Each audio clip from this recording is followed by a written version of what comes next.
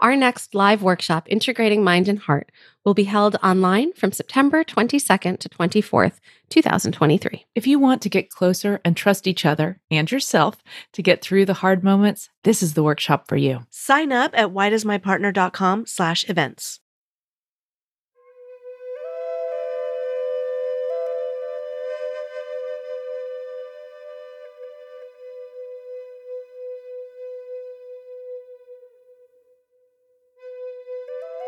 Welcome to the Connectfulness Practice Podcast. Here, we settle into the murky, tangled, and freaking hard parts of life to restore our relationship with the self so it can ripple out to the people we love, the work we do, and the world around us. If we can't fix what's wrong, then our grandchildren inherit it. In order to fix what's wrong, we have to talk about it.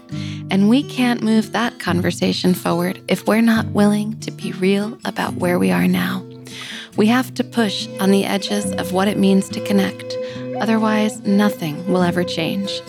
I'm your host, Rebecca Wong, and I'm here to guide you through a series of radically honest conversations about what it means to be truly human in all of its messy, beautiful, hilarious, and heartbreaking glory. In our collective effort of looking inward, we're starting to do the outward work of reconnecting the world. While these discussions will guide you into the Connectfulness practice, this podcast is not meant to be a substitute for the depth of work that you'd encounter with a licensed provider. If something in this episode touches you, reach out. That's where you initiate the ripple that restores relationships. You can learn more about my Connectfulness counseling practice and online workshops at connectfulness.com.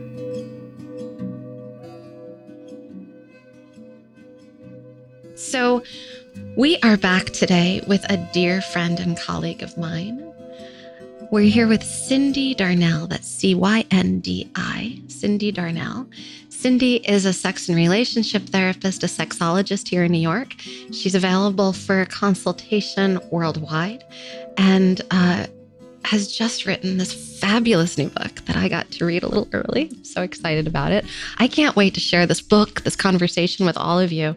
The book comes out in June, right, Cyndi? That's right. Yeah. It's called Sex When You Don't Feel Like It. And it is fabulous. Absolutely fabulous. I'm so excited to dive into this conversation with you today, Cyndi. Welcome and thank you. You've been on the show before. I have twice. Well, actually, your other podcast. My other podcast. Yeah. So this is our third conversation. Yeah. Well, many more conversations just in life and me coming on your podcast, but our third public conversation on this show. So I am just so excited about this book, and for so many different reasons. When I was reading the book, one of the things that came up for me over and over again was how much this is just about an inquiry about getting back into our bodies. Yeah. Right? And that feels like the essence of what you're teaching. Yeah, and in so many ways, because most of us didn't learn about sex in useful ways, in meaningful ways, we were told, if we were told anything at all, we were told that sex is for reproduction. We were told that sex is for making babies.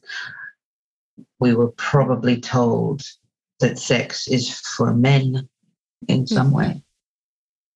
And for most of us, that's probably all we'll ever learned about sex. And then we get to our adolescent years, our adult years, and we go into intimate partnerships of whatever gender and whatever orientation, with the only knowledge being sex is for making babies. And for most of us, that is not why we have sex. Occasionally, you might have sex to make a baby. And that's a very specific kind of sex that occurs in a very specific kind of context. But the vast majority of us across genders and orientations, that's not what motivates us to have sex. So most of us have very little information about this enormous part of our lives, whether it's sex with ourselves or sex with other people. And when these conversations are absent from our education, when these conversations are absent from our day-to-day dynamics, it tricks us into thinking it doesn't matter. It tricks us into thinking it's not important. It tricks us into thinking everybody must have their shit together. So if I'm the only one struggling with this, I'm the problem. But that's not true. Right. You're not the problem, Rebecca. Neither am I. Neither are the people listening. This is a collective social issue. And yet that's the thing, right? Because in your practice, in my practice, I think most people listening to this, it's the I'm the problem, that kind of shame-based stuckness that they're living inside of, that they come into our offices with. Yeah. What's the matter with me? Yeah. Yeah. People, we will, in the absence of knowledge, in the absence of stories, we will internalize that absence and deduce that we are the problem. We will internalize that lack of awareness and presume that we are the defective ones, or we will decide that our partners are the defective ones, especially when it comes to a mismatch in libido. It is very common for the higher desire partner in a relationship to determine that the lower desire partner is the problem. And that's not true. Yeah. And people struggle with mismatches of desire in relationships because they don't have the tools to navigate it. Right. So we're back now to that absence of knowledge. Yeah. Yeah. It's so fundamentally the essence of the problem is, to a degree, it's, I mean, what we're told about sex is primarily lies. And then beyond that, the information, when the information that we have is incorrect or just flat out wrong, we are left then to fill the blanks with stuff that we make up. And then when we fill the blanks with stuff that we make up, we can't tell if we can't tell what we're doing because we don't know where this information's coming from. If it's just this sort of collective awareness, this sort of social agreement that men want to have sex all the time, and that women don't really enjoy sex very much, and trans and non-binary people are just excluded entirely because they don't have sexualities. These things become self-perpetuating prophecies that we end up just absorbing. And so if we don't meet these expectations within ourselves or in our relationships, or we don't see other stories of this kind in our communities, we have nowhere else to go except think that I'm the problem, you're the problem, rather than could it be that we've all been duped? It's unfathomable to consider that there is an entire population of humans who have been duped. We can't possibly comprehend that this may have happened. Can we slow down right there? Yeah. And that duping, I think maybe our listeners might need us to spell out for them. Okay. How have they been duped? What is the duping? What has happened? What have they been told? What are the lies? I think the biggest one is that sex is natural. Mm-hmm. It's not. It's learned. The instinct to explore sexuality, I think that is natural. Mm-hmm. The feelings of arousal and horniness that may emerge at different stages through our lives, that I think is natural. But how to be with those sensations, how to interpret the signals of those sensations, how to share those sensations with another person, that is not natural. That is learned. That is very, very culturally scripted. That is scripted insofar as if you have been brought up as a girl growing into a woman, you have been told certain things about your body and its functions and its expectations. Or not told anything. Or not told anything. And then, but left by omission to be told that you must be slim, you must be pretty, you must acquiesce, that your desires do not matter, and that men can't control themselves, and that that's normal. And for you to be erotically successful as a woman, you must be desirable, not desiring.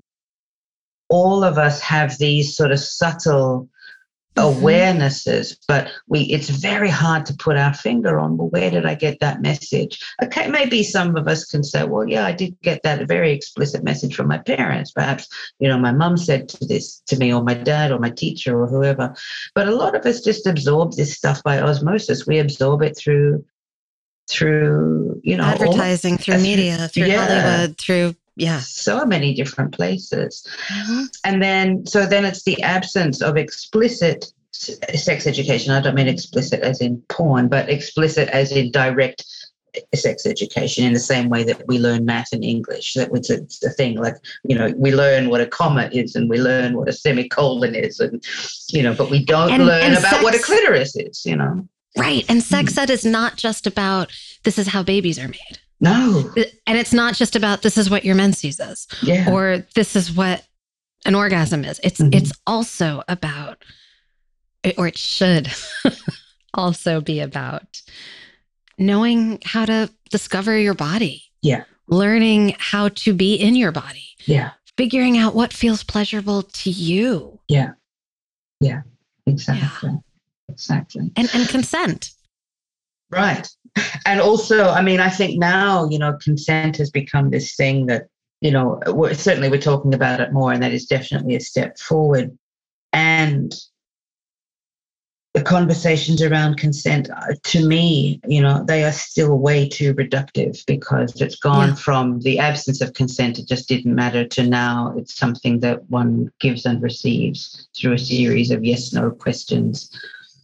And I think that is not even enough. It has to be far more nuanced. And again, the root of that comes down to the degree to which we can be real with ourselves, the degree to which we can be honest with ourselves, the degree to which we are willing to admit to ourselves, this is what I'm feeling, this is what I'm noticing. You may not like what you feel and notice. This is where sex therapy, sex counseling, sex coaching, whatever you want to call it, this is where erotic self-inquiry starts to get a little curly, because we will discover things about ourselves that we may not approve of. And this is like the nuance and the depth that you go into in the book around this is beautiful for someone like me. And it might be a new space for a lot of other people. What I find is that your inquiries are very guided by somatics, very guided by what's happening in your body. What are the belief systems that are tied to those things? Right? And so there's this, it's like we're going on an exploration. As we go through this book, we're going on this adventure, this exploration of, who am I sexually? Have I ever had a chance to learn that? And I'm not talking about like, where is what part of me? Like my nose is on my face and my toes are on my feet. Like, we're not talking about that. Yeah. But it's like, who am I? Like, what beliefs do I have? And how have those beliefs or those values shaped how I approach my own body and my partner's? Exactly. And these beliefs and values at a cognitive level are one part of the story. Mm-hmm. And then the other part of the story, there's an emotional part of the story. how you feel emotionally about something. So, as an example, you might think, you might think that marriage is a good idea, but emotionally, you find it very difficult to show up day after day after day in marriage, because marriage is not for wimps. Mm-hmm. And it's a very demanding role to be married emotionally, because you have to keep showing up all the time. So cognitively, you think, yeah, marriage is a great idea. Emotionally, like, whoa, this is hard. And then somatically, it might be, I physically need to get a little bit of space from you. Or somatically, I need to move physically closer to you. And then there's the erotic piece, what turns you on at a mental level and at a physical level. That might be different again. So we've got lots of different moving parts happening at the same time. But because culturally, especially in Western culture, we have squished romantic love and sex together into the same category, I don't necessarily think they're very well suited. I think they can be. But to expect that they go together like a hand and a glove is one of the other lies that we've been told. Yeah. It's not true. There were some beautiful questions you ask in the book. You say, like, how would you describe love and how would you describe desire? Yeah. Right. My partner and I sat with that question for a while, and we both kind of thought into it, and then we were talking back and forth about it. And it was just such an interesting inquiry to sit with and be like, oh, wait, what is love? And what is desire? And where are they the same? And where are they totally different and actually have nothing to do with each other? Yeah. Right. And where does actually, like, my love actually make my desire harder to access? Mm. Right? Like the ways in which I'm committed and the things I have to do to keep this relationship going, they like strip me from the adventure and the excitement and there's something about some of these things, the way that love and desire work, that they might be cousins, but they're not the same. Yeah. Yeah. Yeah. And in that way, I think in the book I describe them as, chocolate and red wine. They can be complements to each other, but you can enjoy them separately. That's right. And it's just like, olive oil and balsamic vinegar is another comparison. Again, they're very, very tasty on their own. And together, when they blend well, they make a delicious dressing. But they also repel each other. And that's just the nature of how they are.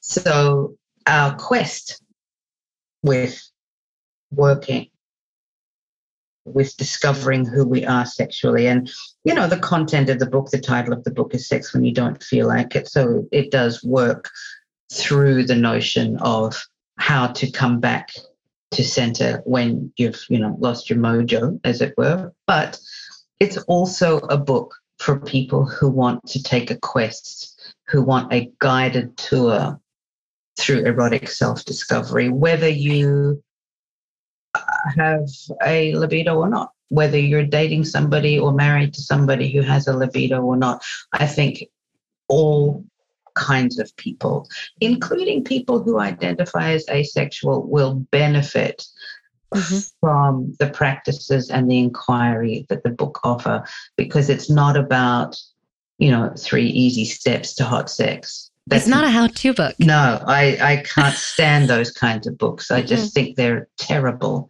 because it's based on a cookie cutter assumption of, everybody wants to feel like this. Everybody wants to do. Like, no, they don't. Right, but this is different, because this book that you have written, it's not the cookie cutter. It's the, okay, wait, what's something that's turned you on?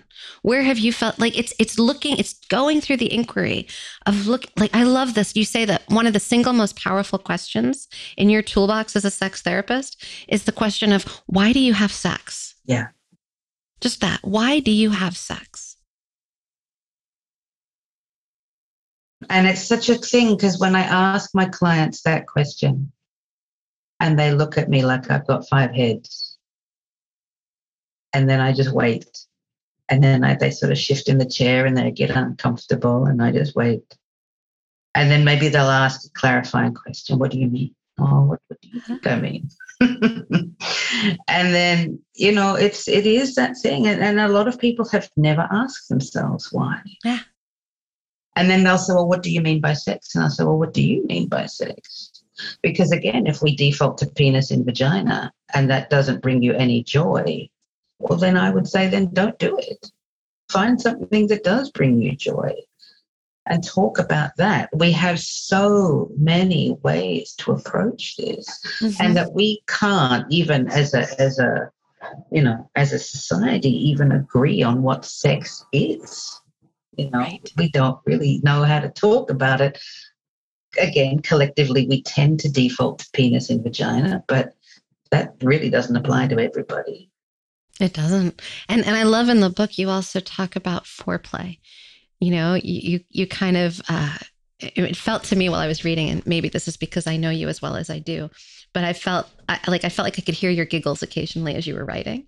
While you were talking about this concept, this idea of foreplay, which is like everything that comes before penis and vagina, right? Like it's right. Or everything that comes before orgasm, right? Like it's the stuff that's also sex. Yeah. It's not just foreplay, right? It's,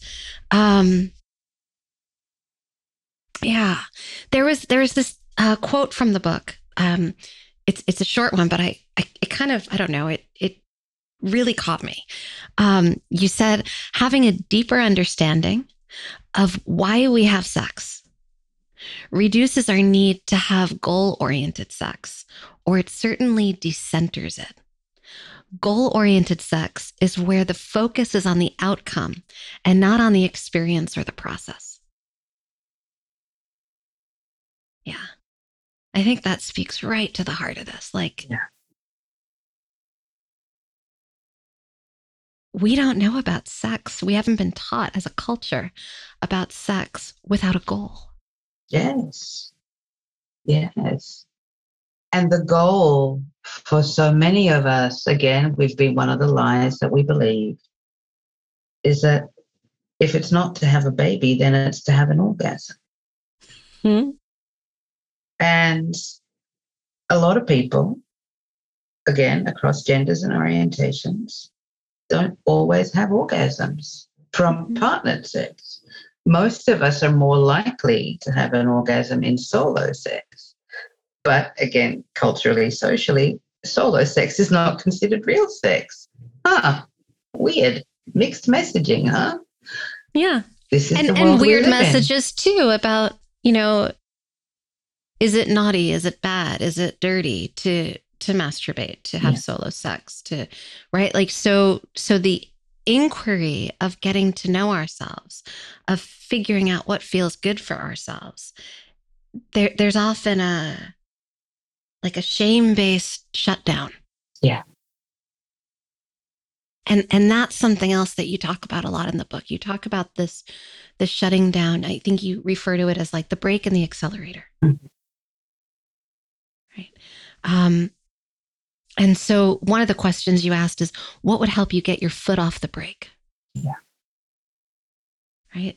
What would help you to help you learn how to relax? Yeah, and that is a much bigger question that, again, the science has shown us more about the impact of this brake and accelerator model that is rooted in science. In biology.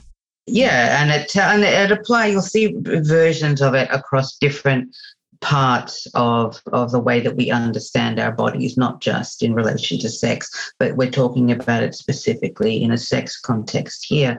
And what it suggests to us is that, again, the traditional sort of model, perhaps the old medical model or conventional social wisdom, is if you find out in sex what you like, then just do a lot of that, and that will get you to where you want to go. However, what we know now is that it's not about slamming your foot down on the gas pedal, because simultaneously you might be doing something that you think is nice, or you like it, or is in some way good and or affirming, but it's not bringing you the joy or the high or the connection that you're hoping for. And so what that tells us is that something else is going on, and that something else is, in this model, is referred to as the brakes. And that means you are hesitant to move toward the thing. You are hesitating in some way. And that's not a conscious decision. This is a somatic process. This is something that's happening in your nervous system. And it's not simply a case of, mind over matter. Oh, just relax. You'll be okay. Just have a glass of wine. Don't worry about it. No, that doesn't work. It has to be a greater level of initially safety with yourself, and then ultimately safety with a partner or whoever you're with, to understand what would help me take my foot off the brake. What would I need in order to be able to allow myself permission to take the foot off the brake, to move toward the thing that I think I might want. And for different people, that can be really different things. And this is not necessarily something that we will know cognitively. It might be something that we have to discover over time through practice, solo practice, through sensation practice. It might be something as simple as I need more time for my body to warm up, quite literally. Yeah. It might be I need to know that the door is locked and the kids aren't going to come bursting through the door any second. Mm-hmm. It could be something like that. It doesn't necessarily have to be some, deep, complex childhood wound. It can also be that. Yeah, it can also be that. And it could also be like, I need to know that, that we could just explore each other, and that there's no need for us to arrive at a certain, right? Like that we don't have to orgasm. We don't have to make a baby. Like we don't need that kind of, we can just be here and figure out what presence feels like together. Right. We don't need to put on a show for each other. We don't need to practice all the positions. We don't need to be swinging from the chandeliers. We don't need to be comparing ourselves to our neighbors or versions of us that existed 30 years ago, because our bodies don't function like that anymore. That's right. There's a few, like, I'm having so many like bong, bong, bong kind of thoughts right now because that are coming from the book. But one of the things that I'm thinking about is this idea of, that we don't really know how to manage discomfort, so we disengage. Yeah. Right. And how that numbing affects us, because when we start numbing one sensation and we start blocking from feeling something that doesn't feel good or that makes us feel awkward or uncomfortable, then we also block desire. Yeah. Yeah. Because when we start getting into the habit of keeping ourselves safe by blocking out sensation, we don't get to control which sensations have a green light and which sensations have a red light. If we block sensation, then they all get a red light, whether we want them to or not. And that is, you can survive like that, I guess, but that's a pretty tough way to live. You become, to me, it's like taking the world from Technicolor into black and white. And then it's very hard to have fulfilling, nourishing sex from a black and white world. We have to be able to tolerate a variety of sensations in our bodies and emotional sensations and visceral sensations, which can feed into and off of each other. In contrast with our thoughts, which are an extra layer, again, the goal, the intention, the practice is not to have them all in alignment, but it is to be able to practice making room for them without privileging or prioritizing more, one over another. That's right. And that's not necessarily an easy feat. But I think people who are able to practice being with mind, body, and heart in the presence of arousal, erotic arousal, that's really a practice. And that's not a practice that many of us are even taught is an option. Most of us are taught to just, toe the line and be a good girl or be a good boy and don't ask too many questions. Yeah. There was something that you had written there. Let me just find it. There's this quote that like it riveted me. The body has always belonged to either God or science. There has never been a time in Western history that the body truly belonged to the person who inhabits it. I know. It's amazing. When I wrote that sentence, I had to lie down afterwards. I was just like, it's almost like I sort of channeled that sentence. It just came to me. And I thought, in context, I spend an awful lot of time thinking about this stuff. But and it's so true, and you see this in the therapeutic literature, you see this in medical literature, you see this in religious literature, and everybody's fighting about, what sex is and who it's for and what it blah, blah, blah, blah, blah. And no one ever asks the person who's doing the sexy thing, how do you feel about it? And everybody's trying to, look for patterns and commonalities. And I understand the motivation to look for patterns and commonalities is to be able to identify some version of normal. But normal sex. I'm waiting for what you're going to say next. Normal sex doesn't exist. Like it just doesn't. There is no such thing as normal sex because our inclination toward exploring eroticism is as unique as our fingerprints. Like we've all got fingers and we can all identify. And we all have fingerprints, but none of them are the same. Right. And then on each different finger, the fingerprint is slightly different, right?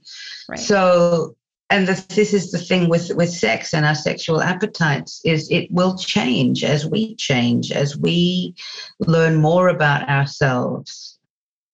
It will change. And then also, as we go through our lives, we will maybe change partners a handful of times. And then our partners will bring out different parts of ourselves. Right. And I was talking to you before we even started the recording for the podcast and saying, I'm noticing that there's a different time of day that I'm interested in feeling sexual these days, right? Yeah. Like it's as I grow as a human, as I mature, there are shifts and changes. And if I'm not always in inquiry about what feels right, then I'm going to, even just by my own standard of what felt right 5-10 years ago, I'm going to be missing the mark today. Yeah. Yeah, exactly. Yeah. And this is where it becomes another layer of inquiry again for couples, especially if they're going through couples therapy, to think, to have a formula for how sex is going to be great for us. That if we can just work out between us how to have great sex, then everything's going to be fine.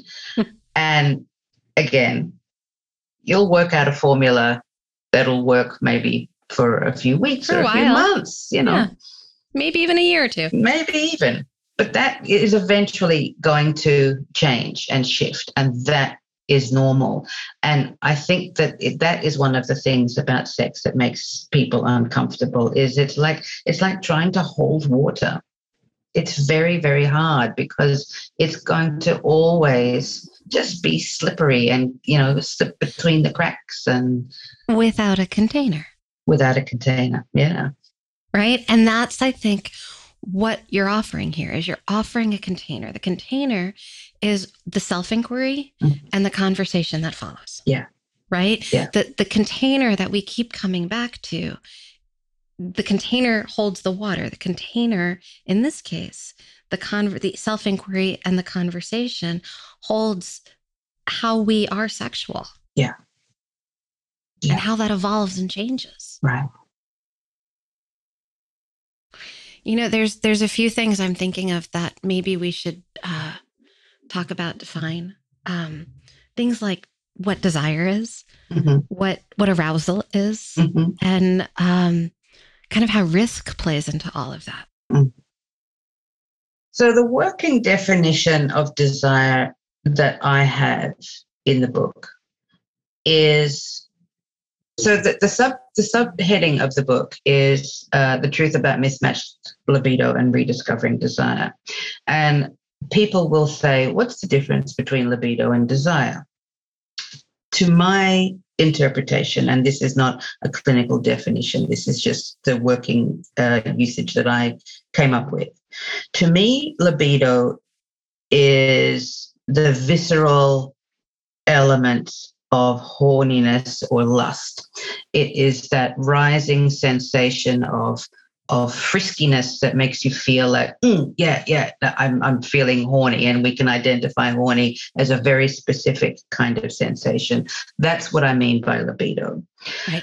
Desire, however, can incorporate libido or lust or horniness, but desire, to my definition, is a much more textured blend of the mental, the physical, the emotional, the contextual, the circumstantial, the relational, the cultural, the social. That, to me, is what desire is. And so mismatched desire or mismatched libido is about being able to dig into the machinations of sex and longing and wanting, and be able to discover, well, what is it that I really want? How do I want to feel? What parts of that do I want to share with you, partner? What parts of that are just for me to know? What parts of that am I willing to accept about myself? What parts of that do I need to do a little bit of extra work on to accept about myself, because perhaps there are things about myself in that regard that are challenging for me, that I don't like, that I wish were different, as opposed to trying to hide those parts entirely and say, well, I can never tell anybody that I feel like this or that I actually desire that, because of the meaning that I place on it. I decide that if I like this thing or if I like that thing, it means this. All of us are meaning-making creatures. So this is what I'm talking about when I'm talking about desire. It's not simply a matter of, are you in the mood or are you not in the mood? I think that's way too reductive for the sorts of things that I like to think and talk about. Arousal. I talk about arousal in the book. What I mean by arousal is the physiological, it's a physiological process. It has to do primarily with blood flow through the body. It will show itself as erections. It will show itself as engorgement of, the vulva. It will show itself as lubrication of the vagina. It will show itself as, a flushing around the chest, around the cheeks, these kinds of things. Mm-hmm. It will usually create a difference in temperature. You'll get warmer when simply with the presence of blood flow. That's what I mean by arousal. And arousal can happen with or without desire, interestingly enough. Sometimes you can have arousal, you can have an erection, or you can have a swollen vulva and be completely not interested mentally and emotionally. Or you can be interested mentally and emotionally and have no response physiologically just, cold chicken down there.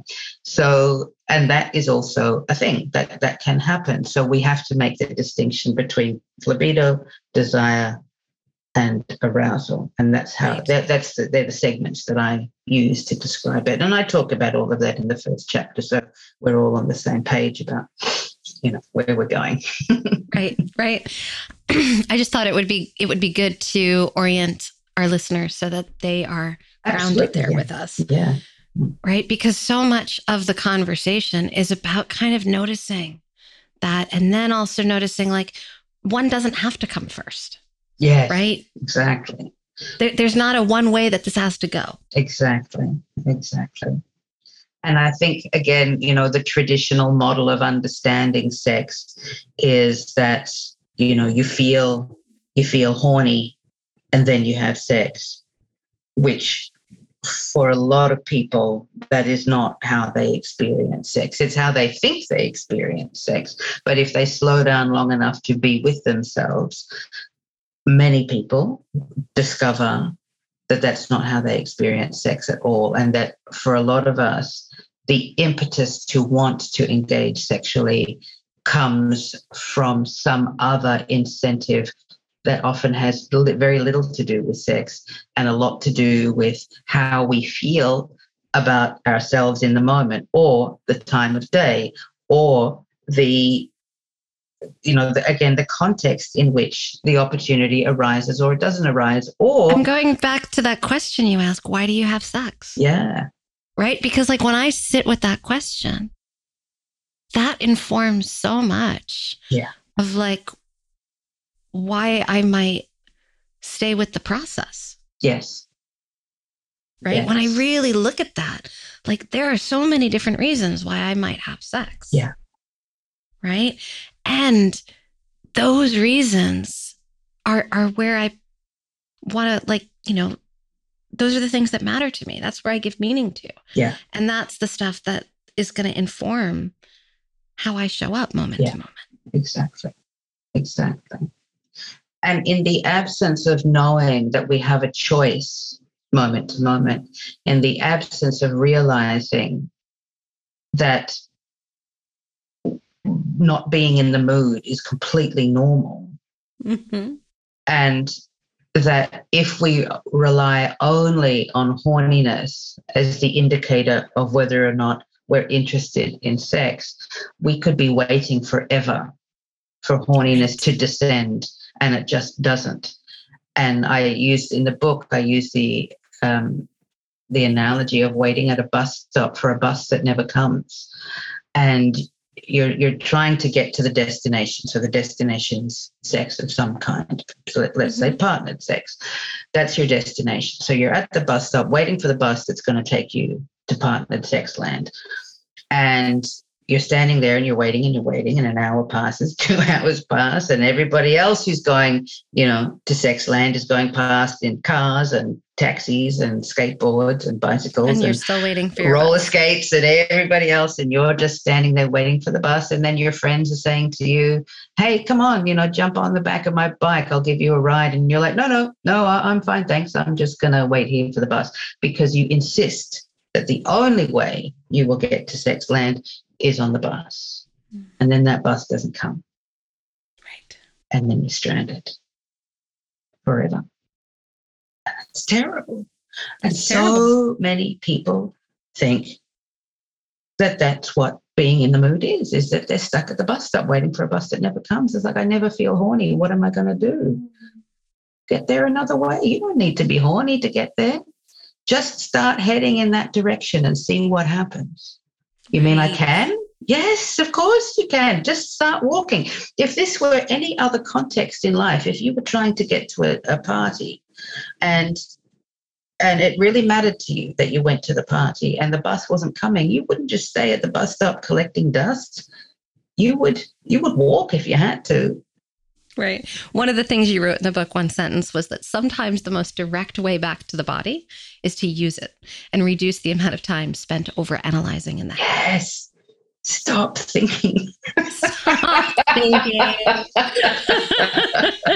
Right? Stop thinking. And this, I think, is where, the version of sex therapy that I have, invented over the years has a lot less to do with traditional psychotherapy and has a lot more to do with an art class. Mm-hmm.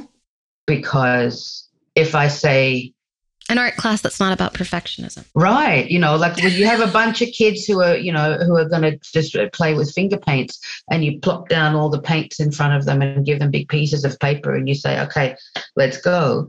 And they roll up their sleeves and dip their fingers into the paint, and they start painting. And there's no kind of, is mine better than yours? Is this right? Is this good? It's just, how does the paint feel between your fingers? What are the colors that you're most drawn to today?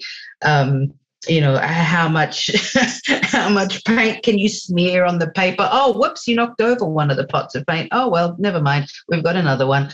We don't give ourselves permission to approach sex in the same way that we approach finger painting. No, we don't. Why not at all. Why not?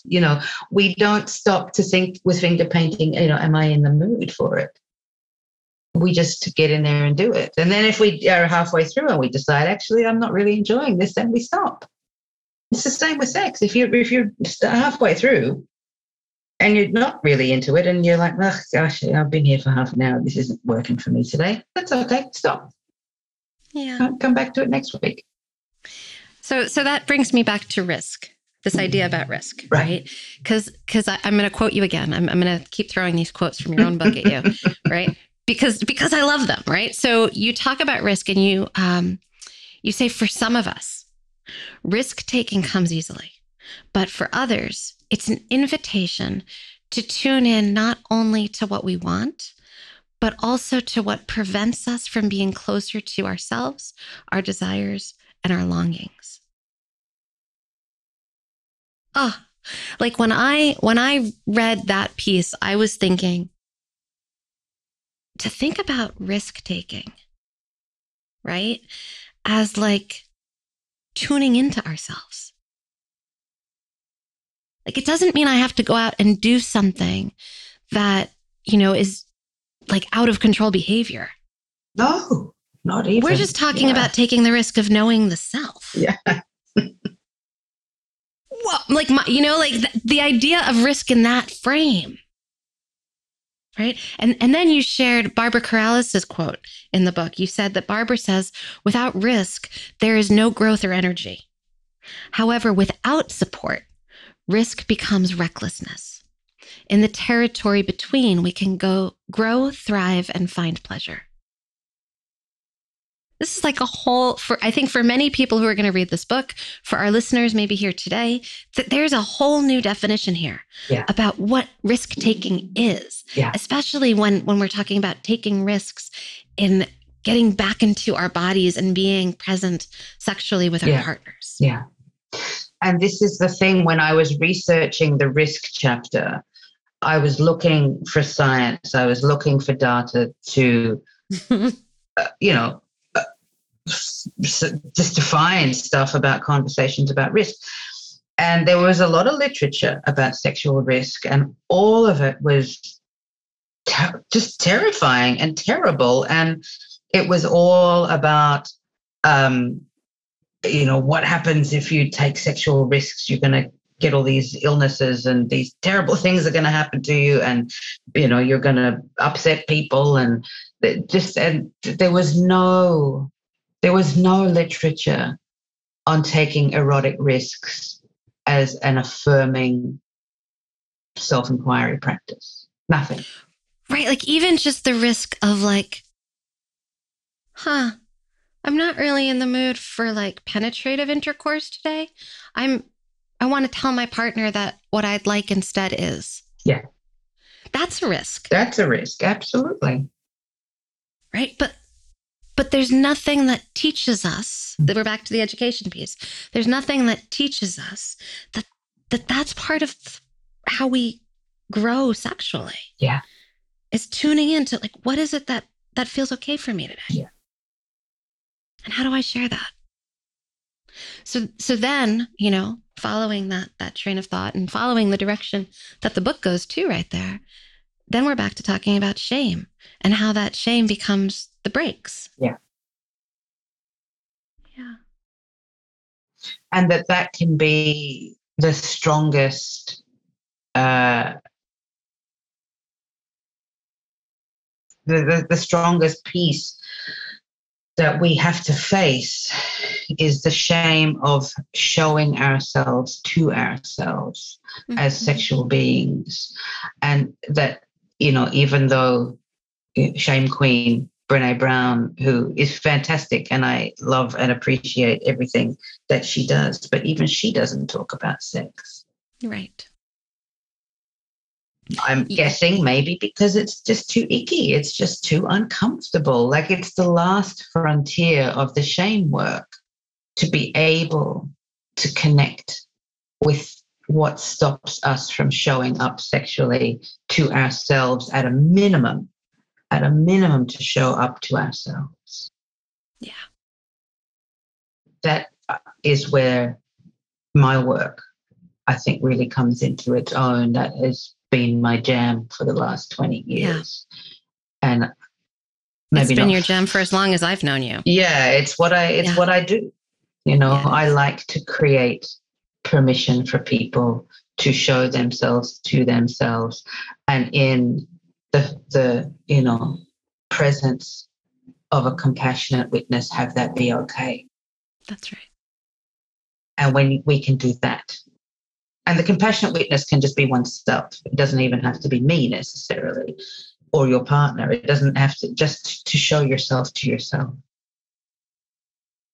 Once you have been able to sit with that challenge and take that risk, the rest starts to flow from there. Yeah. I think maybe something that is also worth talking about is like awkwardness. Mm-hmm. Right? Because how do we practice taking risks without also making space for, we don't know how this is going to go? Yeah. And that's the thing. I mean, a lot of my clients will say to me, how can we make sex be less awkward? How can we, or even, how can we avoid talking about, how can we avoid feeling awkward when we talk about sex? And then I say to them, why do you want to avoid awkwardness?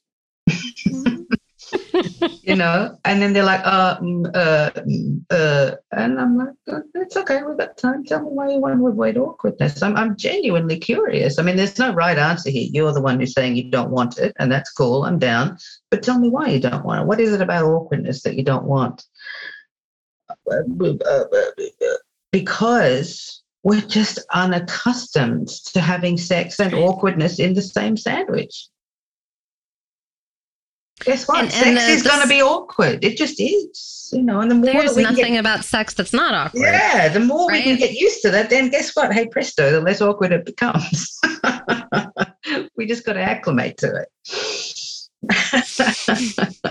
And we acclimate with repetition. That's right. Over with practice, over and over again. And over again. Yeah. But it doesn't have to be heavy. It can be.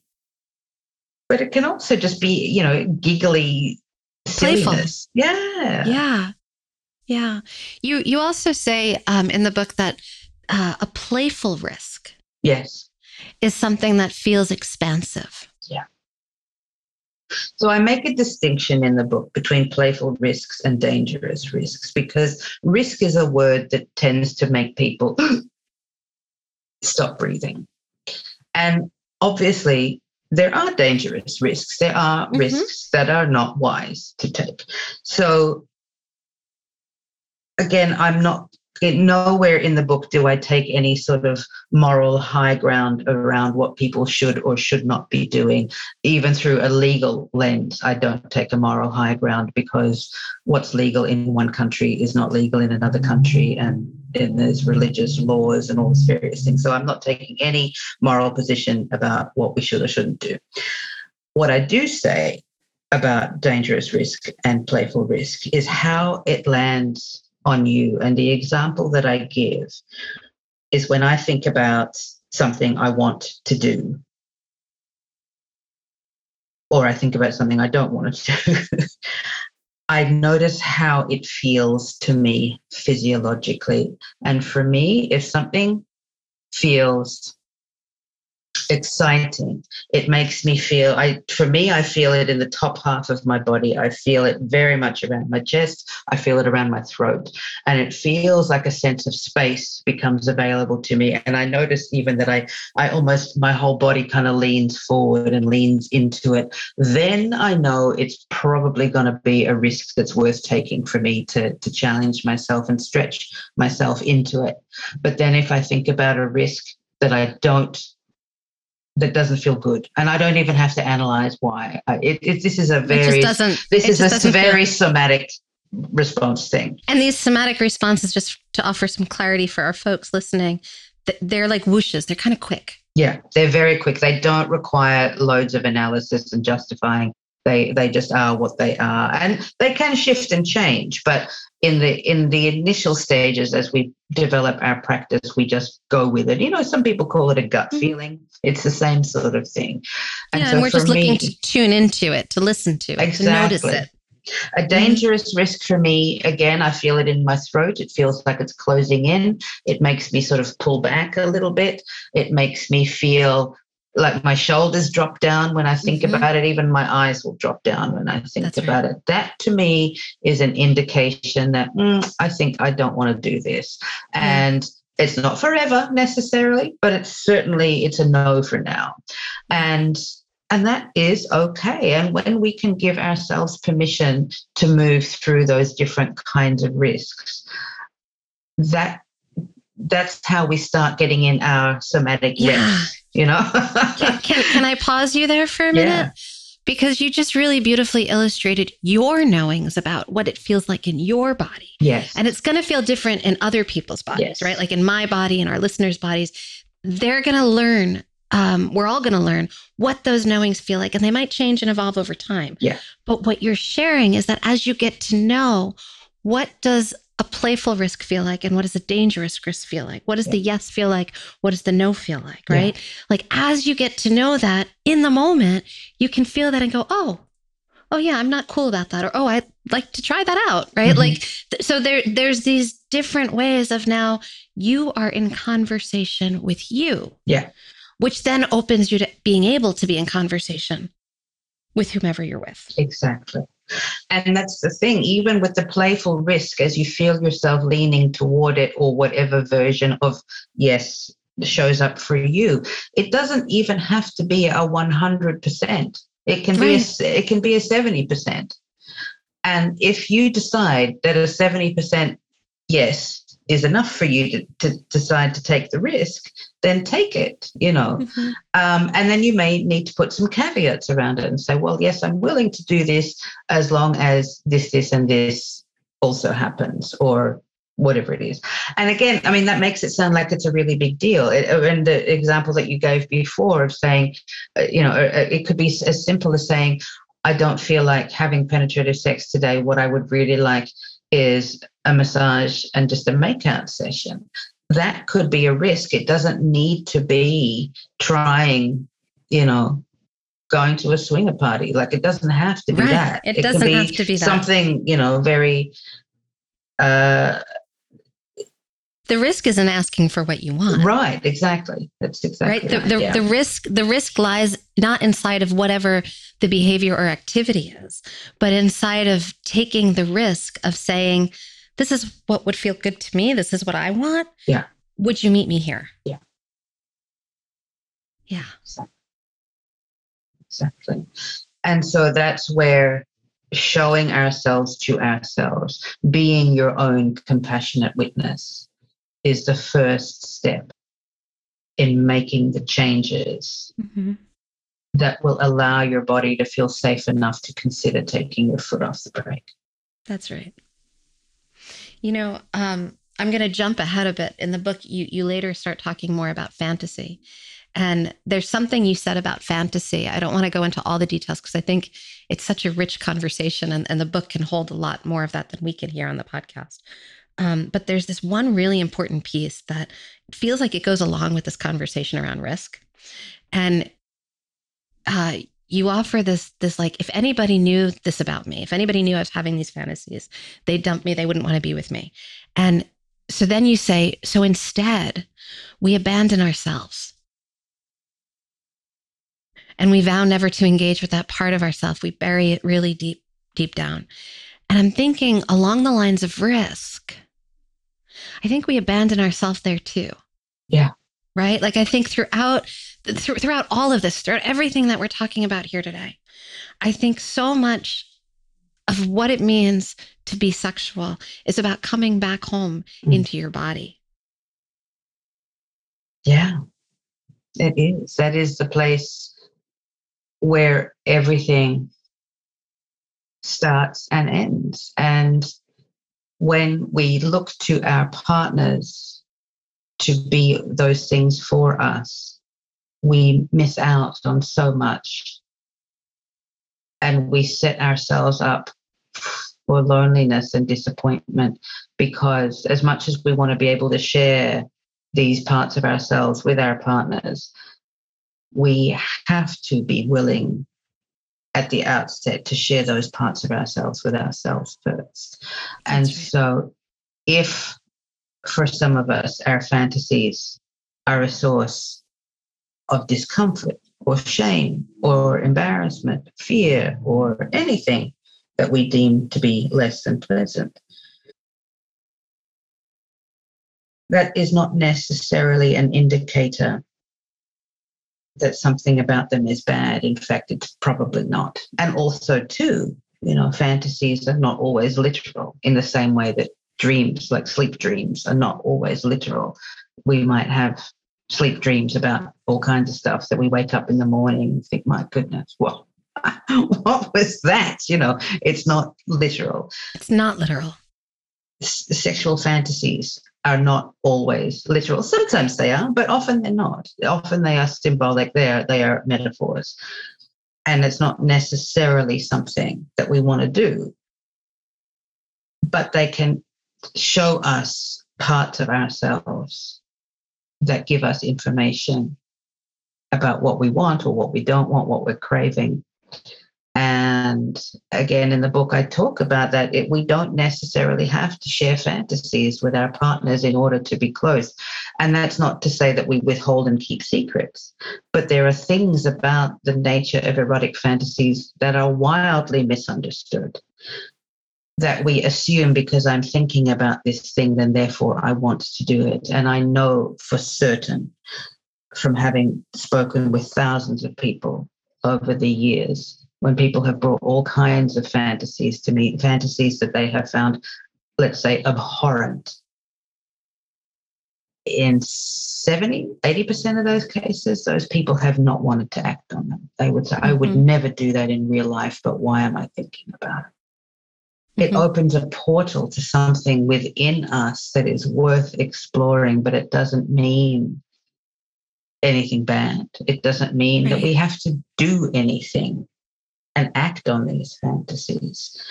This can be a huge source of us slamming our foot on the brakes, feeling like, because I fantasize about this, that, and the other, something's wrong with me. Something's wrong with me, yeah, and it's not. It has no more bearing on who we are and what we long for erotically than our sleep dreams necessarily. That's right. Yeah. Yeah. So as we start to wrap up this conversation, there's one more quote from your book I want to share. And that's that misunderstandings about sex, desire, our expectations of each other, and how sex is supposed to be often form the core of sexual problems in relationships. The problem is not usually sex, but communication about sex and its offshoots, emotions, power, and turn-taking. Yes, yes, yes, yes, yes. Yeah. Right? There's nothing wrong with you. There's nothing wrong with your partner. There's nothing wrong with your relationship. Yeah. It's just what you don't understand and what you're not able, because you don't understand it, you can't communicate it. Yeah. Yeah. Yeah. And that's the thing. And there's so many people suffer unnecessarily by keeping these things in a vault, keeping these sort of subterranean elements away from the light of day, because they dare not admit to themselves that it's happening. They dare not share it. And communication, I talk about this in the book too. Communication is not just saying your piece, it's also hearing what's happening for your partner. Listening is such a huge piece of communication. So sometimes you may think, well, I'm pretty middle of the road. There's nothing going on for me. But your partner may have all this stuff that they want to share with you, but they are reluctant to because they're concerned about your capacity to hear what they've got to say.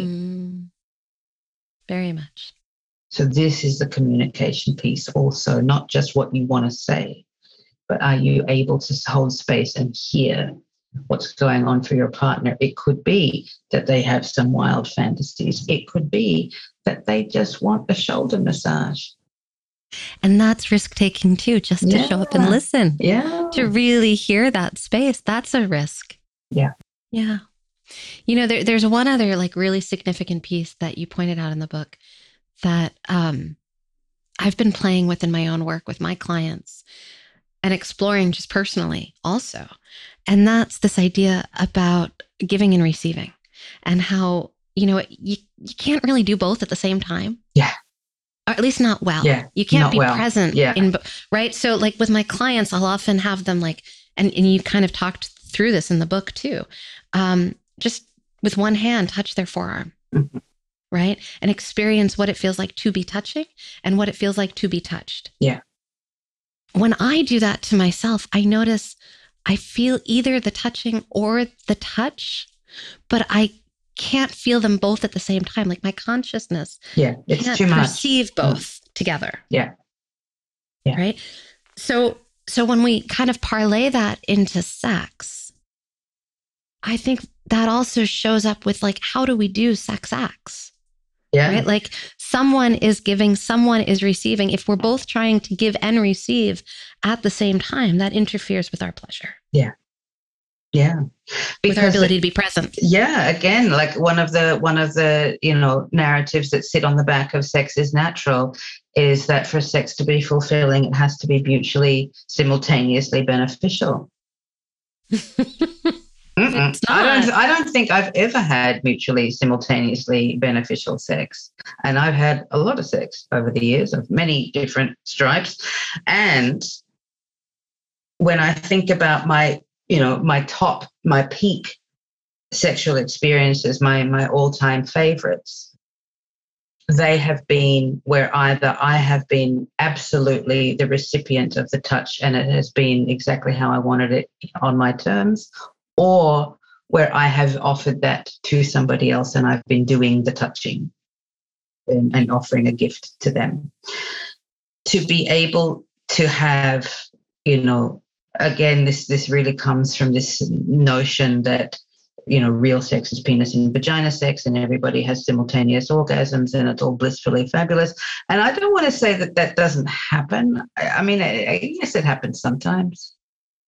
But if that is the only thing that is going to satisfy your soul, if that is the only way that you're willing to extend yourself sexually is to replay a script of simultaneous orgasm-based sex, you can do that. But at some point, you're going to, even your body is going to find that a little bit boring. It's going to find that to be a lot of pressure.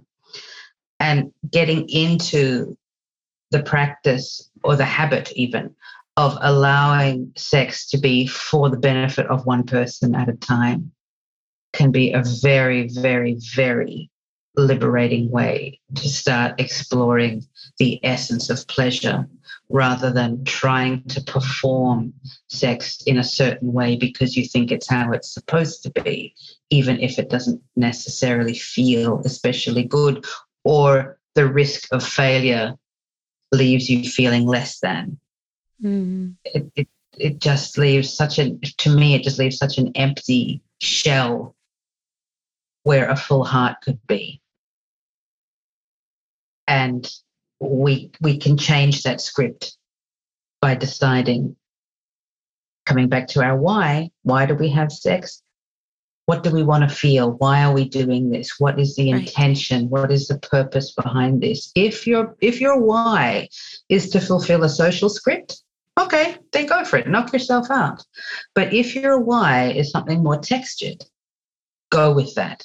That is where you're going to find erotic fulfillment. Thank you, Cindy. You're that welcome. Feels like the perfect place to land. So I want to encourage all of you listening to go out and pick up Cindy's new book out this June, June 2022. It's called Sex When You Don't Feel Like It by Cindy Darnell. We'll have a link in the show notes. And thank you all for listening. Hope you enjoyed the episode.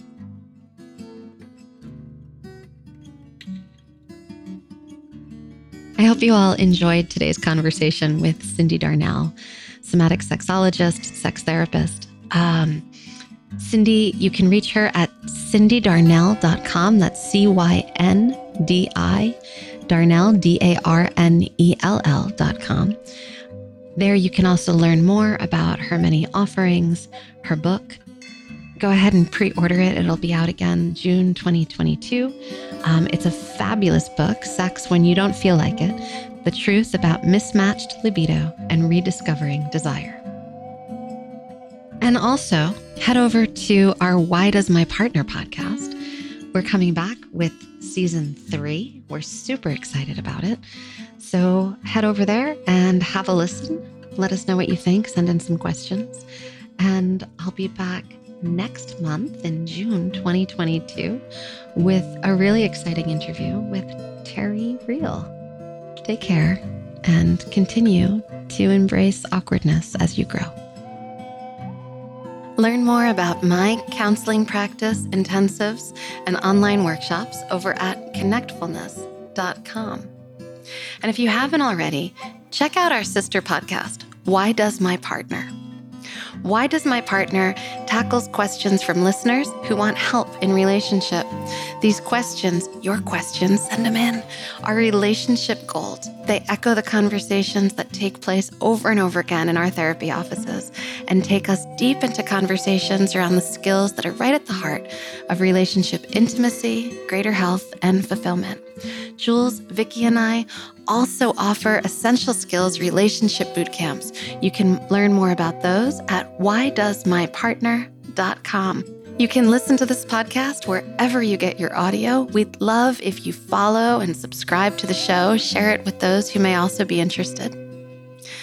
I want to express my deepest gratitude to the musicians behind the beautiful soundtrack for this podcast, Sarah and Chris Ferris, who recorded and mixed this music at Kidney Stone Studio. And thank you, dear listeners.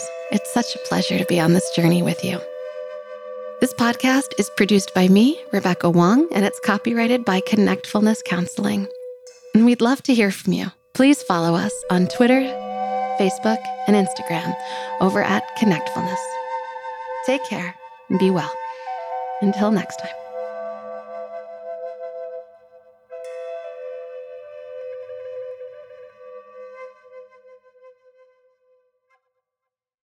Our next live workshop, Integrating Mind and Heart, will be held online from September 22nd to 24th, 2023. If you want to get closer and trust each other and yourself to get through the hard moments, this is the workshop for you. Sign up at whydoesmypartner.com/events.